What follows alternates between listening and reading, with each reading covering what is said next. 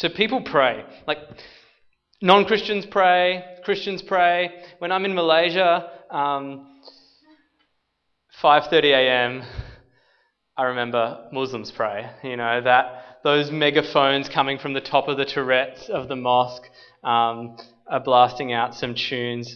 I don't know if you've ever noticed, but the Sikhs who lead those mosques are not always the best singers. But they belt it out at 5:30 a.m. Even people who aren't religious, like people who don't believe there's anything more going on in this life, at times like this, people pray. You see the bushfires and go, we all need divine intervention. Or you see the conflict in Iran, and one commentator I saw just a bit of clip of the news, and he was just saying, like, we just got to pray that something catastrophic doesn't happen. And I was like, you're making political commentary on a secular news medium, and we're talking about prayer. And the disciples, they went to Jesus and they said, teach us to pray. But before that even happened, God's people had a prayer book which taught them to pray. And the praying church is the hot church. When we're in tune with God, when we're in love with God, we're praying. The praying church is the hot church. Charles Spurgeon, a famous preacher from ages ago, said that prayer is the engine room of the church. And so we're going to look at the Psalms over this year. We're going to spend 3 or 4 weeks in between each other series. I just keep digging into the Psalms, asking God, what's it look like to relate to you? What's it look like to pray? Now, the Psalms have been called Israel's prayer book and Israel's hymn book, like prayers, hymns, because it's filled with both prayers and songs. Prayer is not just saying, God, please give me, the right teacher next week, or God, please, would I see that guy in the first week of uni again? Prayer is that, but it's so much more than intercession as well.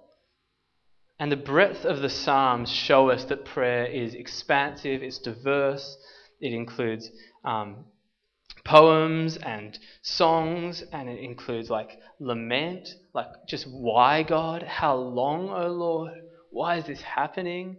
There's prayers of vindication, smash my enemies, God. God, I've had enough, just please. There's prayers in there of just silence. There's prayers of confession. There's creeds in there, statements of belief, and that's like a prayer. There's prophecy. The Psalms are written by different authors over different time periods. We have David comes up a lot, but then you get a Psalm of Moses in there from hundreds of years before.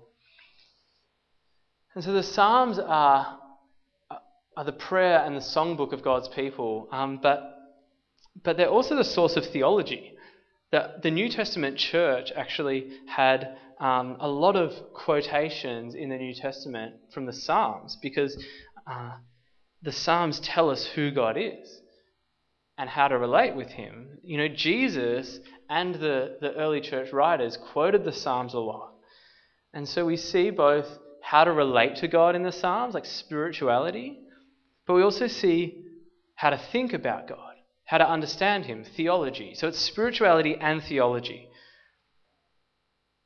I think if we thought of 3 ways the Psalms teach us, is that the Psalms teach us how to rightly acknowledge God and understand and be aware of him. So how to think about God, how to be aware of him, how to acknowledge him. Then they teach us how to respond to God. Like another layer, not just how to think of God, but how to respond. And then another layer, I'd even say beyond response, is how to relate. How to actually have relationship, like a friend, like a father, where you're in conversation and you're in a loving relationship. We learn how to rightly acknowledge, how to rightly respond, and how to rightly relate to God. And we need this in this life. In this life there is joy and there's pain. There are weddings and there are funerals. There is Saturday and there is Monday. sunshine and rain. And so we need to see, and our life is like Melbourne. Sunshine and rain, wind, beach weather, and get inside and stay inside weather.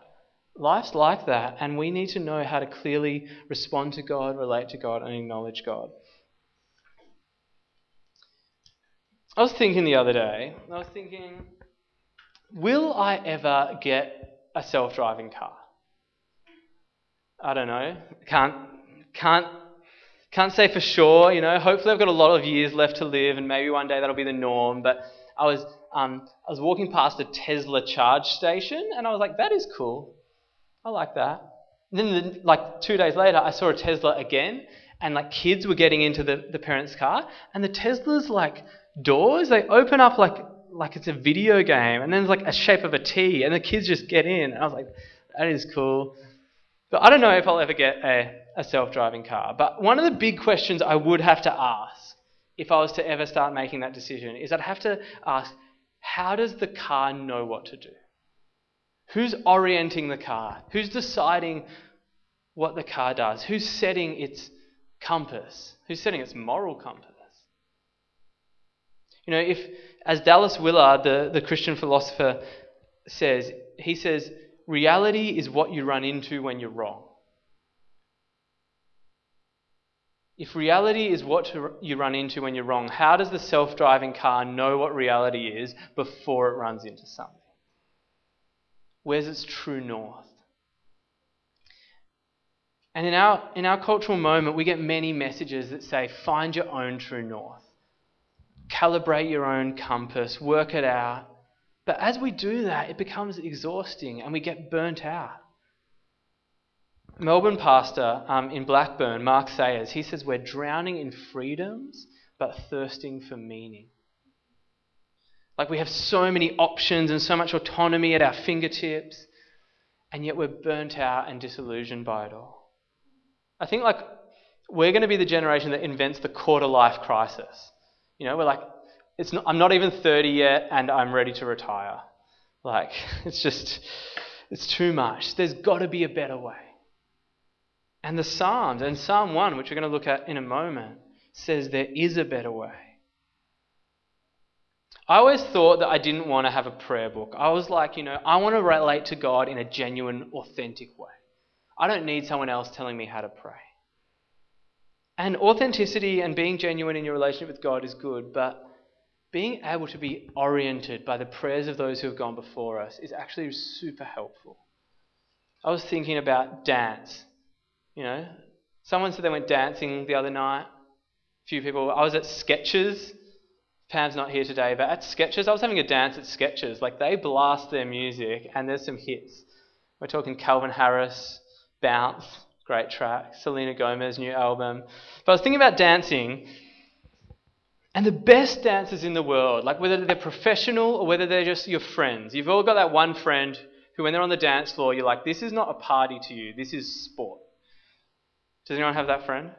You're so into dance that this is not a joke, this is not a party, this is sport. All the best dancers, they've all studied the best dancers that have come before them. They've all studied Fred Astaire, Michael Jackson. They've done the moonwalk before. They've watched the moonwalk, they've done the moonwalk. They've watched the single ladies, they've done the single ladies. They've studied the great dancers of generations past. And then when it gets time for them to get on the dance floor and for them to dance, somehow the generations past, whether it's the moonwalk or the single ladies or whatever it is, it's in their bones, and then they can dance and then they can create their own dances out of being steeped in the great dances of the past. And I think the Psalms do something similar. When we're steeped in the Psalms, when we're soaked in the prayers of God's people across the ages, we then can pray. We then know how to pray. Our prayers sound like the prayers of God's people. Jesus did this. He was on the cross and he knew Psalm 22 really well. And so then he's on the cross, he's dying, and he literally prays Psalm 22, my God, why have you forsaken me? If you've got your Bibles You can look at Acts 4. The same thing happens in Acts 4. Peter and John, they're getting harassed. They've got all these people trying to quash the message of Jesus. And they pray Psalm 2. They pray, where is it? I'll turn there even. Acts 4. Peter and John, they pray Psalm 2. They pray 25. You spoke by the Holy Spirit through the mouth of your servant, our father David. Why do the nations rage and the peoples plot in vain? The kings of the earth rise up and the rulers band together against the Lord and against his anointed one.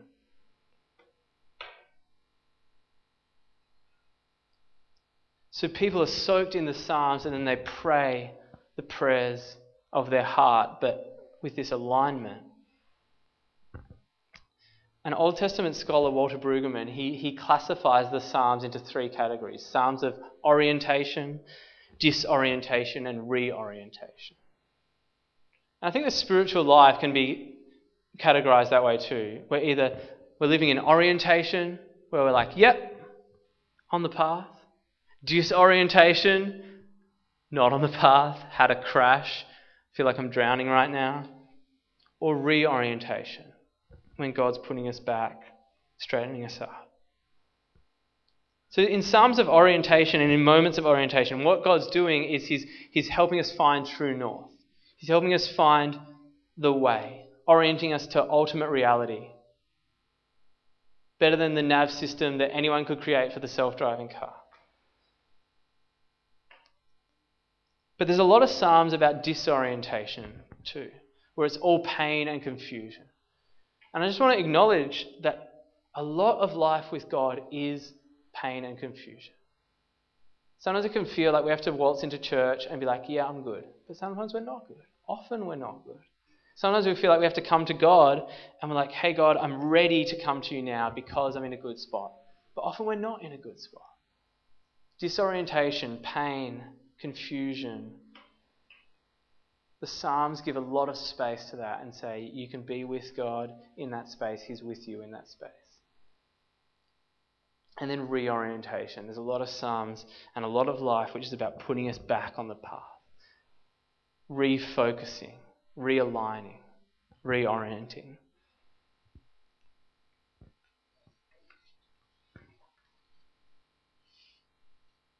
And so Psalm 1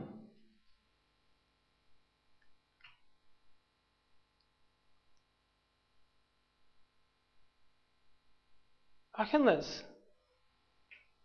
got a fair bit on Psalm 1. I might hold most of that for next week and we'll do a really deep dive into Psalm 1 next week. But Psalm 1 is a psalm of orientation. If you read Psalm 1, it says there's 2 ways, there's 2 systems. There's the way of the wicked and the way of the Lord. And it's setting us up, it's orienting us and saying, follow the way of the Lord. This is how you pray. Blessed is the one. And next week we'll get into this, but a better translation for blessed is probably the word happy, or how happy is the one. Because blessed can be a bit, I've got a joke about this, but I'm going to save it for next week. But no, I'm not. I want to do it. This is my tip for a Christian Airbnb. If you ever want to start up a Christian Airbnb, you should get a wall hanging that's in gold, that sort of calligraphy, that one, and it just says blessed. And you'll get some hits on your Christian Airbnb. That's a guarantee, all right? That one's for free. Kelly's looking confused. Has anyone seen those, those cursive sort of fonts that say blessed in gold writing? Has anyone seen that sort of thing? Put that on your wall for a Christian Airbnb and it's a surefire winner. But blessed can become a bit of a spiritual sanctimonious word. But the word, the Hebrew word ashrei, could actually be translated how happy is. This is the system where you'll find life, where you'll find happiness. And so there's a system of happiness and there's a system of destruction. There's a system where you'll be able to drive the car of life around and stay safe, and there's a system where you'll have a crash. God's orienting us in this system and saying that there's two ways, the way of the wicked and the way of the Lord. And I just want to tease it out. We're going to really get into it next week, but the way of the Lord, the way of the one who meditates on the word of the Lord day and night, the way of the one whose delight is in the Lord, that person's like a tree planted by streams of water that yields fruit in season, its leaf doesn't wither, and everything they do prospers. And so I just want to say, orient yourself to God, because the way of the Lord leads to fruitfulness, it leads to satisfaction, and it leads to resilience. And in our generation and in this moment, we need resilient disciples, people who are like a tree. And we often don't dream of being a tree when we grow up, but maybe we need to be a little more like a tree. Resilient, fruitful, satisfied. That's just a little window into what we're going to get into next week. We're going to look at every single line of Psalm 1 and have some fun in Psalm 1. But what I want to do now is actually just think through orientation, disorientation, reorientation. And just get into groups of 2 or 3 and pray a prayer of orientation, a prayer of disorientation, and a prayer of reorientation. So an orientation sort of prayer might be focusing on an eternal truth, something from the scriptures that we know is true of God, that helps us ground our life, helps us ground our identity, our meaning and purpose. And we're thankful for that. So that's an orientation prayer. Disorientation is just a complaint, a cry, a why God, a how long, O Lord. Just something that's really hard right now, or really trying, or really confusing. And you can just say it to God. And a prayer of reorientation is one where God's realigning, reorienting, healing, redeeming. And what's something that you're either hopeful for or thankful for that He's already done. So let's do that now. And then we'll sing. How's that sound? Groups of 2 or 3. Jump into them. Orientation, disorientation, reorientation.